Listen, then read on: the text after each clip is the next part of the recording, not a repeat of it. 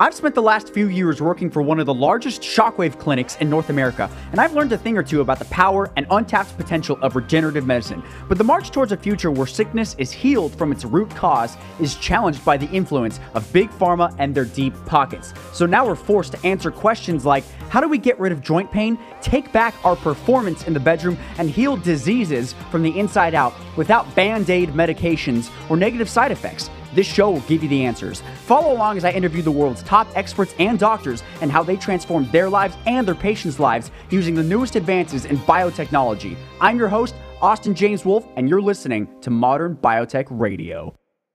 What is going on, modern biotech pioneers? Today we're talking about red light therapy and how does it actually work. The next episode I'm going to shoot is the different types of light therapy, because there's a lot of different types of light therapy. You got red light, infrared light, you got blue light, you got green light, you got yellow light, you got ultraviolet light. I'm going to go through all those in the next episode. Today's episode is about how does red light therapy actually work, because there's a lot of stuff on red light therapy. There's actually over 3,000 peer-reviewed studies on red light therapy and its effectiveness. Right now I just finished reading Ari Whitten's book. This is the book on red light therapy. It's called The Ultimate Guide to Red Light Therapy by Ari Whitten. Again, I don't make any money off of this. I just thought it's a great book. It's a combination of a lot of the research that's been done on red light therapy. Here, I'll hold it up. There's a lot of research that's been done on red light therapy, and this guy put it all together in a very digestible way. It's not written for scientists and researchers. It's written for you and me. It's written for the average folk who didn't take 8 years of medical school. So it's I don't want to say watered down. It's very simplified. It explains it in a very simplified way. So it's a great read if you're very interested in red light therapy, or if you're considering buying like a Joovv device, or if you've heard Ben Greenfield talk about it. I highly recommend picking up this book first, because this will inform you on everything there is to know on red light therapy. So I actually was inspired to make these next couple episodes explaining my findings in this guy's book, which of course he references all the clinical studies where he found all the data. So he extracted the data from clinical studies. I'm also looking at data from clinical studies and sort of putting it all together for you guys, for you to understand, all right? So today I want to talk about how red light therapy actually works. There's a nice little diagram that I found on this study. It's called The Nuts and Bolts of Low-Level Laser Therapy, Light Therapy. This was published online in 2011. It was published in a journal in 2012. And they brought up this cute little diagram. Excuse me. This cute little diagram about how it actually works. So if you're on YouTube, great, you can see it right in front of you. If you're listening on the podcast, allow me to explain.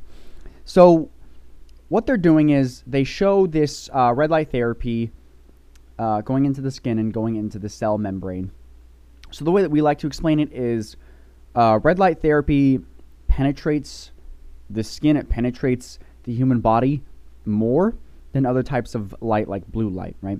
So red light therapy at a certain wavelength, which I'll explain in the next episode. I'll go deep into the science on the wavelengths in the next episode, but all you have to know for this episode is the red light, the specific wavelength. Now, I should back up. Depending on what wavelength, the actual length of the wave of the light that's hitting your eyes or not, depending on the length of the wave, that depends on what color it is, right? Now, the actual visible spectrum of light, it's a very small amount it's a very small, I guess, range of wavelengths that the human eye can actually see. So on one end of the visible light spectrum, you got red, and then it goes into infrared, which is invisible to the human eye, and then it goes on and on and on and on and on. It gets longer and longer and longer until you get like radio waves, which are pretty long. And then on the opposite end of the visible spectrum, you got blue light, then you got violet light, and then it goes into ultraviolet light, which again is invisible to the human eye. The ultraviolet light is the thing that the sun gives off that gives you a tan. It gives you vitamin D, and it can also give you a sunburn, right? So ultraviolet light, again, is you can't see it, and then the wavelengths get shorter and shorter and shorter and shorter. I believe I could be wrong that the shortest wavelengths are the gamma ray wavelengths. If you've ever studied science before, there are these things called gamma ray bursts. And fun fact, if one hit Earth, we'd all die instantly. It's crazy, right? They're just wavelengths. But they're very powerful, very high in energy. They're very small. Whereas radio waves, they're very, very long, right? So that's in a nutshell as simple as I can put the wavelengths and as far as visible light goes. So the visible light spectrum is very small compared to the range of wavelengths that wavelengths can be. And on the far end of the longer end of the visible wavelengths are the red lights. The shorter end are the blue and violets, right? And then right on the opposite ends of those, the violet, if you go shorter, you got ultraviolet.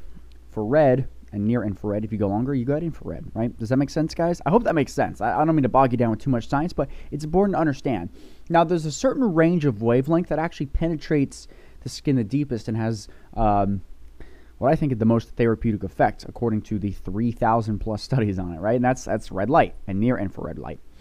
So the way that it works is the red light penetrates the skin, it penetrates the tissue, and it goes into it penetrates the cells, right? Now, this red light stimulates the mitochondria. The mitochondria is the powerhouse of the cell. You probably remember that from elementary school biology or high school. And the mitochondria, the way that the mitochondria actually powers the cell is through making a molecule called ATP. This ATP is the energy molecule. It's what powers the actual cell, right? So I don't know if this is a good metaphor, but let's say you have a cell.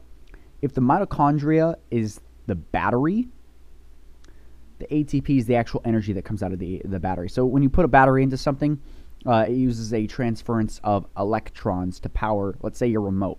Let's say your remote is running low on batteries. You pop in a new battery. It's not the battery itself that's doing. It's not the battery itself that's powering your remote. It's the transfer of electrons within the battery that's powering the remote. So think about it that way. The mitochondria is like the battery, and the ATP is the actual power that's coming from this battery, right? So the more ATP, typically the more ATP that a mitochondria produces, the more energy a cell has, and the more functional it can be, the more productive it can be. So that's kind of the whole philosophy of how the science works. So, I mean, there is such thing as having too much ATP, but we won't get into that. For the purposes of life itself in the modern era, our cells typically don't work as hard as they can because we stay inside all day, we don't exercise as much. So typically the mitochondria don't produce as much ATP as the cells need to function at maximum productivity. Does that make sense, guys? So just to recap, the more ATP the mitochondria produces, the more productive the cell is, right? Red light therapy helps the mitochondria in all of your cells produce more ATP. Does that make sense? So if you shine, let's say one thing that's been studied is, okay, let's use red light therapy on hair. Let's try and treat hair loss. If we shine red light therapy on the scalp, it's going to stimulate the mitochondria in the hair cells, the hair follicle cells, the cells that grow your hair, the dermal papilla cells. If we stimulate that mitochondria, it's going to create more power, more ATP. That's going to help these cells function more productively. What happens when your dermal papilla cells are not as vibrant, they're unhealthy, they're dying, your hair's not going to be as good, right? Now, if you help these cells function better, your hair might become better. That's as simple as I can make it, guys. So that's how it works. Another benefit of using red light therapy is mitochondria can sort of get, I don't know if this is scientifically right to say, a scientist might smack me across the face if I said that, but mitochondria can get clogged by nitric oxide. Nitric oxide can sort of clog the mitochondria and reduce the amount of ATP that it can produce. You might have heard of nitric oxide as the thing that improves blood flow, right? Now, red light therapy, or near infrared light, when it stimulates the mitochondria, it can help the mitochondria unclog itself of the nitric oxide. It releases more nitric oxide into the system. That way it has more room to turn oxygen into ATP. That's kind of how it works. It's very simplified. It's a lot more complex than that, but at a top line level, this is it's very simplified. So red light therapy goes into the mitochondria, stimulates the mitochondria, so it releases more of its clogged nitric oxide. It releases more nitric oxide into your system, which can improve blood flow in that area. And now the mitochondria has room to pull oxygen from your blood.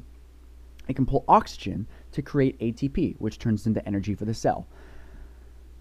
So does that make sense, guys? I hope that makes sense for you. So what they found is when they use red light therapy on the scalp, not only can it create more energy for the actual dermal papilla cells itself to help grow more luscious hair, it also improves the amount of nitric oxide in that area, which improves blood flow to that area. And as we all know, or I hope you know by now if you're listening to the show, more blood flow to the area is typically a good thing, right? Whether it's your scalp, your eyes, your veins, down there, if you know what I mean. More blood flow is good, right? So that's in a nutshell how it works. That's why there's over 3,000 studies on red light therapy. It's because if you increase blood flow in nearly any area of the body, there is going to be some therapeutic effects. Athletes are using this for muscle growth, right? Ben Greenfield goes naked, shines red light therapy on his balls, and if you shine red light therapy down there, the hypothesis is if you shine red light therapy down on the Leydig cells, those are the cells that actually produce the most testosterone in your body. If you shine red light therapy down there, what it's going to do is it's going to stimulate the mitochondria in those Leydig cells. Now your Leydig cells, the ones that are responsible for producing testosterone, they're the most testosterone, about 90%, 95% of testosterone in your system are produced by the Leydig cells. If you stimulate the mitochondria, now these Leydig cells work better. They're more productive. So your machine that actually creates testosterone is more productive. What do you think that means? It probably means an increase in testosterone. This has only been proven in rat models so far. They have yet to empirically prove it in humans, but that is the hypothesis, and most biohackers who are using red light therapy on their balls, they do see an improvement in their testosterone. They have before and after blood labs, and in fact, we may or may not be doing that in our clinic as well, actually testing before and afters of people's total testosterone using their blood work with red light therapy. So it's kind of cool because, again, we're all about sexual wellness, sexual health, sexual performance at the Nova Center. So, of course, anything that can help improve a man or a woman's sexual health or sexual performance without negative side effects, that's what we want, right? So in a nutshell, that's how it works. So there's tons of other benefits. You can go ahead and pick up this guy's book, Ari Whitten, on Amazon. Super cheap. One of the parts in his books, page 30, he talks about the tissue mechanisms. He talks about all the numerous studies where red light therapy can help. It can help with the muscles. It can help with your brain. It can help with pain, actually. It can help with healing. It can help with hair, skin, fat, stem cells. And we have a hypothesis, which we are currently testing, that shining red light therapy on your junk, if you're a guy, if you're a woman listening to this, I'm sorry. In fact, this might also help women as well. But our hypothesis is if you shine red light therapy on your junk, it could improve sexual performance, because what are we doing? We're stimulating the tissue cells to work better. We're stimulating the bloodstream. It releases nitric oxide into the bloodstream, which helps more blood flow get to that area. And what we're also doing is we're stimulating those Leydig cells so they can improve your testosterone. And testosterone has also been linked to a higher nitric oxide level, so that will overall improve the amount of blood flow into the penis. So that's our hypothesis. We're currently testing it right now because if it works, I mean, hey, that'd be great. Every guy wants to, reach that next level, right? If you're a 10 out of 10, you want to be 11 out of 10, right? So that's currently our hypothesis that we're testing. I won't make any claims on that, but yeah, we'll see. All right, guys, thanks for watching. If you have any questions, leave me a review. Let me know. Or if you're watching on YouTube, type below in the comments. Let me know what you thought. Let me know if you have any questions or any further videos you want me to do, and we'll go ahead and do them. Thanks, guys. Want to see what the top experts have to say behind the scenes? Just go to modernbiotechradio.com, and you'll get instant access to every behind-the-scenes interview for free. Now, these interviews are not for the public, so please don't share. But if you'd like to pull back the curtain with me and learn what secrets they reveal, just go to modernbiotechradio.com and get instant access to these interviews for free.